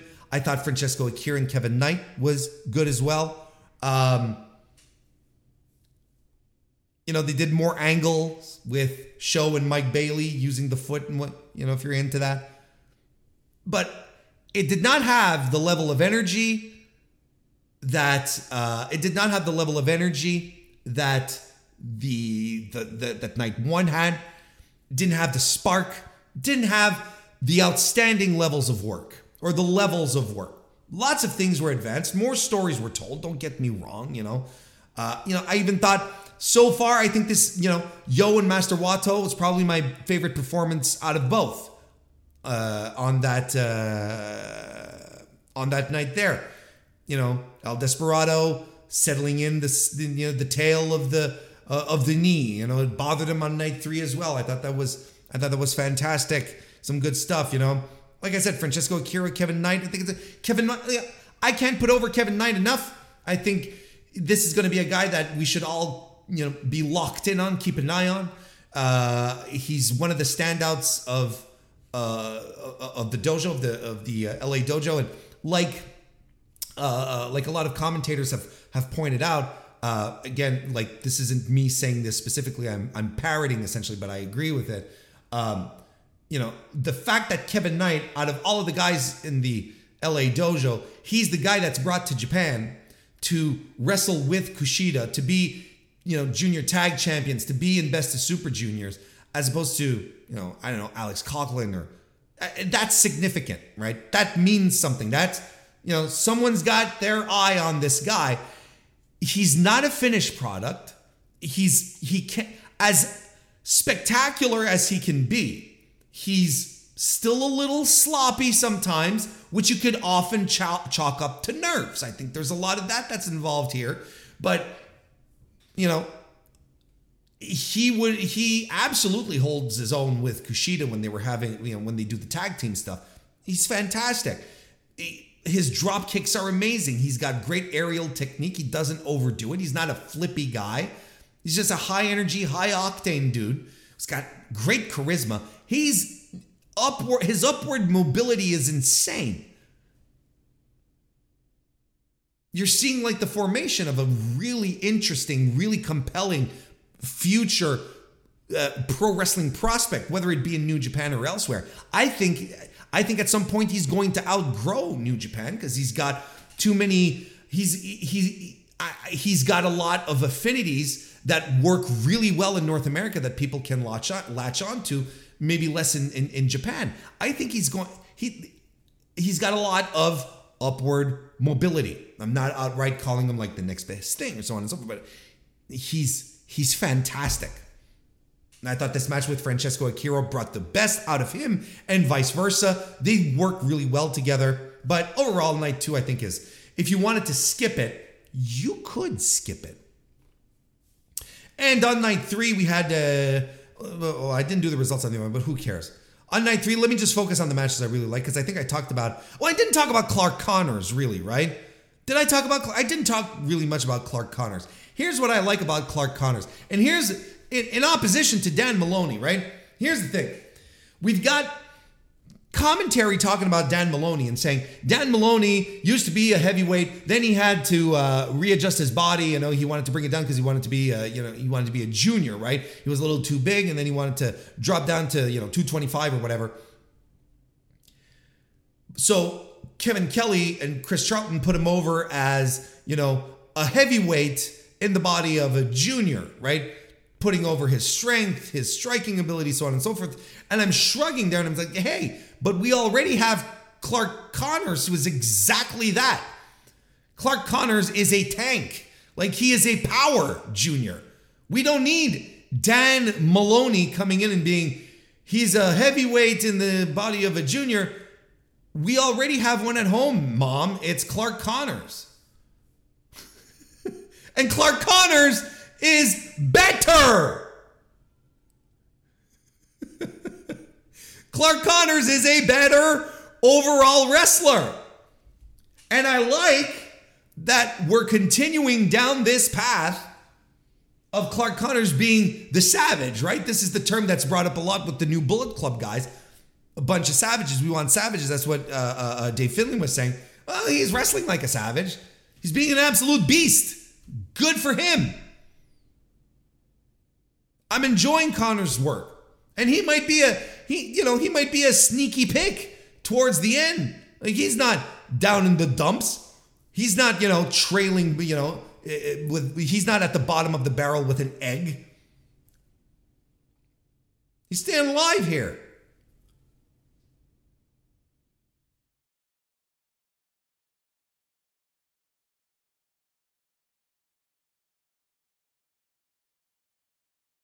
Then we had Taiji Ishimori defeating Doki. This was the 6-point match for Ishimori. And I really liked this match. I thought it was very good. Tremendous dive by Doki. Gets all of his shit in. He's getting all of his shit in. The swinging Northern Lights, the Daybreak, the Italian stretch number 32, which is the proper name for the Doki Choki, by the way. But Ishimori, he's been on fire. Like I said, right up until this point, undefeated, just a beast. Bone Lock does it.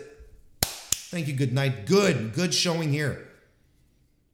Francesco Akira and Robbie Eagles. Oh! One of my favorite matches of the tournament. Absolutely rocked. Fantastic match. And I wasn't expecting anything less out of these two here. I was expecting Robbie Eagles to win. Didn't expect him to lose to Akira here, but makes things more interesting. And you know what? How they played off this match, it could have gone either way. Towards the end, I love this finish here. Towards the end, Robbie Eagles, he locks on the Ron Miller special after ducking a Nova Fireball from Akira, right? He's just like, so that happens. Some close near falls follow. Turbo backpack by Robbie Eagles. Double knees in the corner. Wipes out on the 450 though, which allows Akira to land the Nova Fireball proper for the win.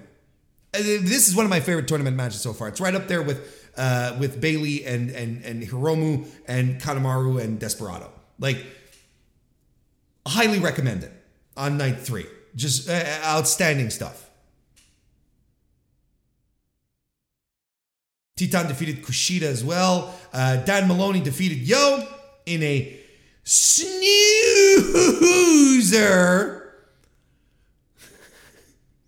Mike Bailey defeated TJP. First time these guys ever wrestled each other. Wild. And Mike Bailey pulls out the Flamingo Driver for the first time in New Japan Pro Wrestling. Dig it. I loved it. I thought this was great. I want more Bailey and New Japan and TJP. Not gonna lie, I thought this was smooth as hell. Mike Bailey up at 6 points as well at this point. El Desperado defeated Master Wato. Continued the story of Kanemaru's knee, and I think that's going to be a thing moving forward, and it's either going to go two ways with Gedo. Either Despi is going to work through the pain and win the block or something, or he's just going to completely cave in, and it's not going to work out. And the main event, I think I talked about it earlier, Lio Rush defeated Hiromu Takahashi, barn burner. And from this point on, I think it is clear now, Lio Rush and Hiromu Takahashi cannot have anything less than a great match with each other. I think this is where we're at now. I think I'm confident to say, maybe we need a third match just to consecrate that. God, this was good. So where are we on the standings right now? Lio Rush leads Block A with 8 points. Mike Bailey, Taiji Ishimori, and Titan all have 6. Hiromu, TJP tied at 4. Doki, Kushida, and Sho have 2 points, and Taguchi with the goose egg at the bottom of the group. I do believe, if I am not mistaken, let me make sure. We can't officially knock anyone out yet, but for all intents and purposes, let's say Taguchi goes on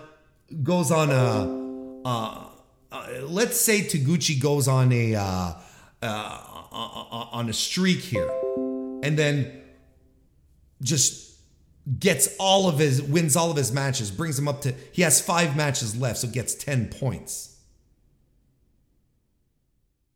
He'd have to defeat everyone, and then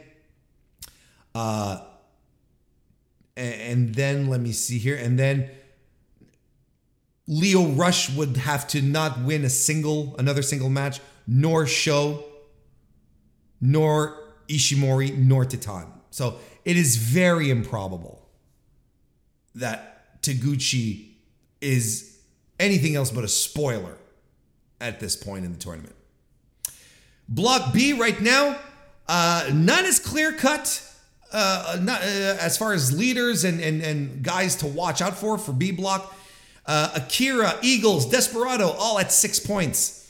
Yoshinobu Kanemaru, Clock Carners, and Dan Maloney, Yo, and Master Wato, all at 4. Kevin Knight is the sole guy at number 2. Bushi's got the goose egg. So this one is a little more, we've still got many more plans moving forward. We're not out of the woods yet here. So yeah, it's too early yet. You know, if we were at night 5, then we could probably start wringing our hands together and kicking guys out of the tournament. But I think it's safe to say that even though the math could potentially make a scenario where Taguchi, does get to the finals, it is very improbable that he will. I feel confident in saying he's been knocked out of the tournament. Again, there is a scenario where he can make it, but I think it is very highly improbable. I still think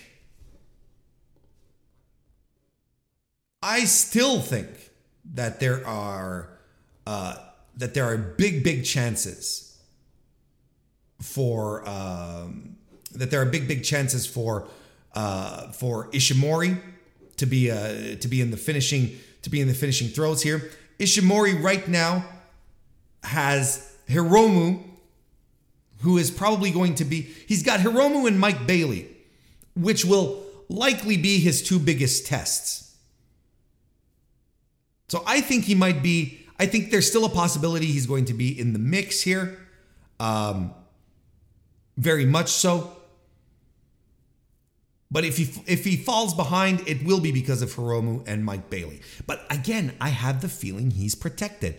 I feel like they're looking over Taiji Ishimori, making sure that he continues to look strong in this tournament to be a player. I don't think losing to Lio Rush was a mistake.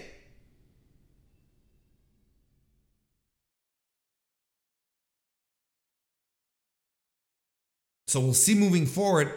He's still got some tough names to get through.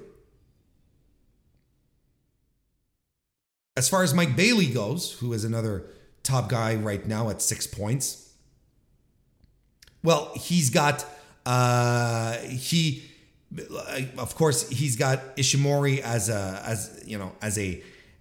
a big stepping stone left. You could argue he's got Titan. Titan was up there at 6 points with him. If Bailey is able to dispose of Titan, I think that's the death knell for Titan. And I believe Mike Bailey will be a contender as we start getting towards the end here. Doki might end up having a sneaky good tournament as well. He's got 2 points. The crowd loves the crowd loves Doki. So I could absolutely see Gedo just spinning around on this and going, "Hey, I'm gonna give him the push. Let's sunset this Dan Maloney fellow and work with one of our own dudes and get this guy over." Why would we be surprised, right? I wouldn't be surprised. So I think there's definitely something really good. I think there's something really good to pull out of this match as it stands. So there's really a lot of good stuff to come still yet in Block A. Block B is just all over the place right now. Hard to say. Let's take a look here. Because there aren't many top established stars as there are in Block A, right? I think the work in both blocks has been very good, but if you look at Robbie Eagles, for instance, and why wouldn't you? He's got Dan Maloney, El Desperado, Kevin Knight, Master Wato, and Kanemaru left. So Kanemaru is currently at 4 points. Eagles is at 6. It could still go either way. There's nothing really definite. There isn't a runaway guy so far. So it's hard to see how he's going to be positioned. And the same goes for Kanemaru. Kanemaru doesn't necessarily have the toughest rest of block left. He won over El Desperado, which was probably his biggest hump he needed to get over. But, he did lose to Kevin Knight. He did lose to Master Wato, defeated Dan Maloney. So he's a little uneven. You would assume he'd be able to do easy work out of Bushi, probably out of Yo as well, probably out of Akira as well. Robbie Eagles might put up a fight. That'll be one I'm looking forward to see.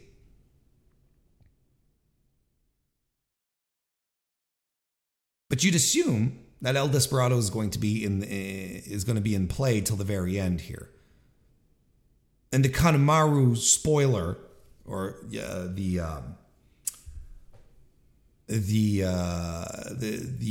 Kanemaru tiebreaker is probably going to add to the drama as we start getting closer to the end here. So again, too early to knock anyone out, to see how things are going to go. But, if you ask me, right now, Hiromu Takahashi has already faced his stiffest competition in the tournament. He's faced Lio Rush. He's faced Mike Bailey. He's got Kushida, who he should be able to defeat. Kushida already passed the torch off to him. I think we're going to continue. There's no way that the current ace of the junior division is going to lose to the former ace. I don't think.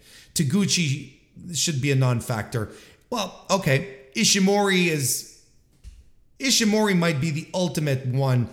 Might be the guy who nails Hiromu's coffin in regards to this tournament this year. He should be able to dispose of his LIJ stablemate Titan, and probably he'll probably be able to do to get one over TJP as well. None of this would surprise me. I think only Ishimori right now is his big match. I think he's got most of the big ones out of the way. Lio Rush absolutely is on a perfect path to be the top scorer of the block. He's got Doki, Mike Bailey, Titan, and TJP left. Going to be good matches. I think the only one that truly has a chance to upset Lio Rush here, maybe add a little spice to it, is Mike Bailey. But since Lio Rush has already overcome Ishimori and Takahashi, I think he's got. I think he has a a clean, open road to make it to the end as the top scorer of A block. Is what I was trying to say. But yeah, we'll see. And I think guys who are at 0 right now are probably going to stay all the way at the bottom. Might act as spoilers, but Bushi still has a chance to make a comeback. I don't see it happening personally, but absolutely Taguchi's tournament is done for sure. So it's a good tournament so far. This has been a delight. Like I said, night 2, maybe not so great. You could skip that, but night 1 was great. I love night 3. I'm going to get on night 4 very, very soon. So next week, when we reconvene, we will be very close to the end of the tournament because the finals are being held next week. May 28th. That's exciting. And before all of that, before we even get to that tournament, to the finals there, we are going to have New Japan Resurgence happening this weekend. Let me pull this up here. There we go. I'm going to do a little preview before we head off into the Dusty Trail. Resurgence 2023 happening May 21st at the Walter Pyramid in Long Beach, California. Look, let's go right down and chat about the card. It's going to be main evented by the finals of the Strong Women's Championship Tournament, which is taking place on the card throughout the evening. Two brackets, 4 women. Mercedes Moné taking on Stephanie Vaquer from CMLL. And Momo Kogo from Stardom taking on AEW's Willow Nightingale. So we've got representation from 4 promotions that have a history of working. Not really CMLL. AEW would probably like to work with CMLL a little more. I don't know. But, a lot of synergy within these promotions. How about that? So we've got that going. So Mercedes Moné and Vaquer are going to happen. Vaquer, probably, right? Will be happening earlier in the evening to face the winner of Momo Kogo and Willow Nightingale. Let's just call it. The main event is going to be Mercedes Moné versus Willow Nightingale, right? I think that's what you go for. You're in the North American territory. Nothing against Momo Kogo, but I think this is a bigger, more compelling spot to have Willow Nightingale there. And I think it'll be really interesting to see what kind of magic she and Monet will be able to put together. This is something really interesting because now, we've seen Mercedes in Japan wrestle the Japanese ladies and work that style. Now it'll be interesting to see what she can do coming back to a more grounded North American style here, especially with a woman who who's a different body type, a different style. I'm really excited for this match, and I'm as compelled as I am to see Mercedes Moné win this. I think that's the safe bet. This is such a big match for Willow Nightingale, and she probably has butterflies up and down just thinking about this. It's been a crazy year for Willow Nightingale when you think about it over the past 365 days. Pressing hard on the indies to becoming a semi-regular on AEW to finally getting the contract and then doing this super cool shit. I'm excited for her. And I think we're going to end up getting a surprisingly good match. I think a lot of people are like, yeah, this is going to be fine. I think we're going to see a couple of women turn up here. I think we're going to see two women put the best foot forward in every way, shape, or form. I wouldn't be surprised if we're completely blown away for two reasons. First and foremost, Willow. I think it's safe to say that this is the biggest match of her career as far as exposure goes. As far as maybe not as exposure, but as far as look, she's stepping into the ring with the former Sasha Banks, a legitimate, bona fide superstar. And there are people who are going to be actively looking for this match without necessarily knowing who Willow is. So she's going to be exposing herself to a whole new set of fans. So in that regard, I would say that this is the biggest match of her career. More I think about it, the more I think this is the one that she has to, where she knows that there are lots of good things that could come out of this if she has a really good showing and has a really good match with Mercedes. Mercedes on the flip side, I think that she, again, feels she has something to prove. A lot of scuttlebutt around the sales regarding this show here, saying, it's like, well, this show didn't sell out as quickly as Mercedes' first comeback match in North America against Kyrie, right? It didn't turn out to, the tickets didn't fly off the shelves as quickly as when she was announced for the first match, which I can concur to. I would also say, why is New Japan always running California? Mercedes had her match in California a couple of months ago. So maybe, sure, you got to see the big match back. You were there.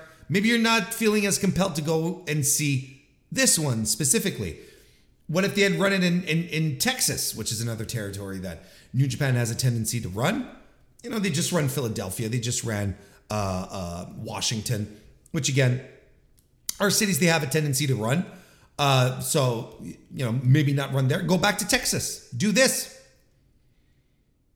Maybe they would have drawn better numbers. But I think she feels like she has something to prove here. And I think this is going to be the story of the rest of Mercedes Moné's career. Or at least, hang on. Let me put this another way. When is Mercedes Moné going to outlive the WWE specter? When are we going to get to a point where it is going to be old hat, a faux pas, to talk about Mercedes Moné and be like, oh, well, when she was in WWE, like, when are we going to have to get rid of that? And I think it's something she wants to shake. I would assume she'd want to shake that because it can't always be about that conversation. Like today, the day I'm recording this, May 16th, is the 1-year anniversary of her and Naomi's walk out of the company.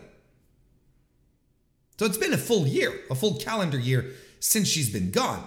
She has, yes, she was contracted to New Japan late last year, but started wrestling in January, February, early 2023. Drawing a blank. She's not going to, she doesn't have 30 matches under her belt either. She's an attraction. She's being booked as one. That's fine. It's a thing that I still feel follows the conversation. When are we going to stop putting her time in WWE as a part of the conversation of her moving forward? And I think this is going to be, again, a reason for her to try and put this away. Where it's like, look, I'm going to be coming back to Wrestle in North America for the Strong Women's Championship. Again, I'm having trouble understanding, conversation for another time, but I'm having trouble understanding why she dumped the IWGP Women's title to come and get a Strong Women's title when part of the plan of the IWGP Women's title was to have it defended in North America. Like, don't get me wrong, I just don't get it, okay? there's probably something very political backstage that we don't know, that we don't understand, but I don't get it. But yeah, look, I think she, everything she's going to do is going to be under a microscope. I think she's shown that she's washed off whatever rust she may have from working the WWE style for all those years. She's fine. She's a good wrestler. We always knew she was. She's a star. She acts like a star and she's treated like one. This will be great. I'm excited for it. And I'm excited for Willow. Hiroshi Tanahashi will be taking on Will Ospreay in the tournament semifinals to determine the number one contender for the IWGP United States Heavyweight Championship, winner of which will face Lance Archer at Dominion in the finals. I think a safe bet, a very safe bet, the safest of all the bets is Will Ospreay winning this, especially after what happened at Dynamite last week. And then suddenly Don Callis adding things to his Twitter profile, adding bruv, which is, a Will Ospreay, an expression typically associated with Will Ospreay. Right. I mean, we're not going nuts here. We're not telling any lies here, right?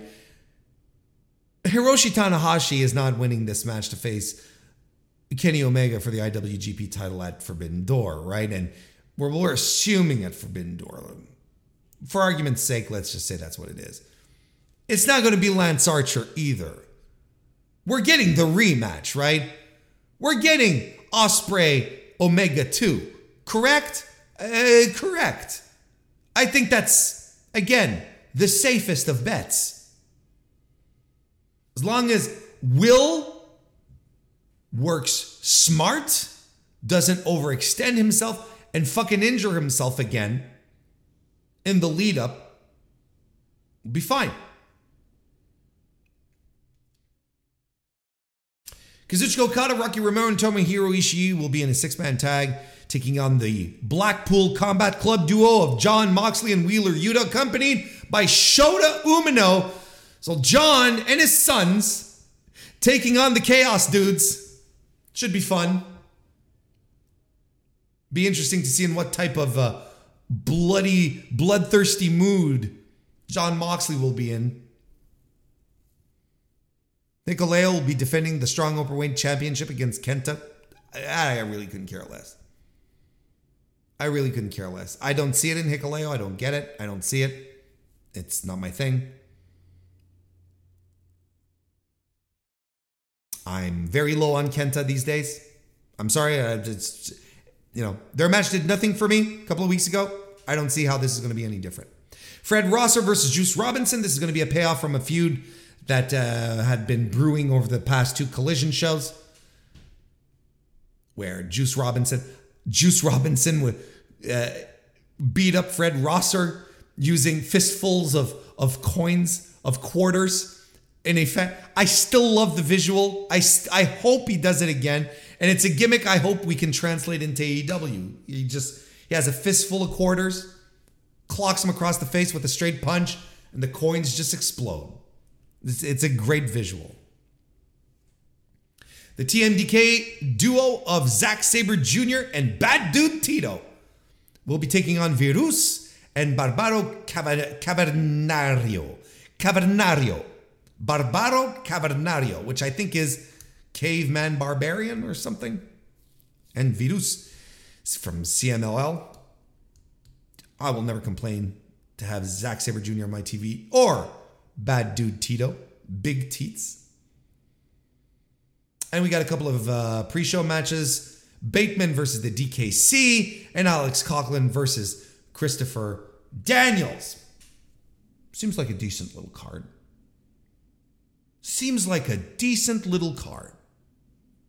Should be a fun time. So that happens this Sunday. Probably review it next week. And next week, we're going to have so many things to talk about. in regards to an AEW thing. Some news coming up tomorrow. But in the meantime, we're going to wrap up the Meekly Best and Inspiration.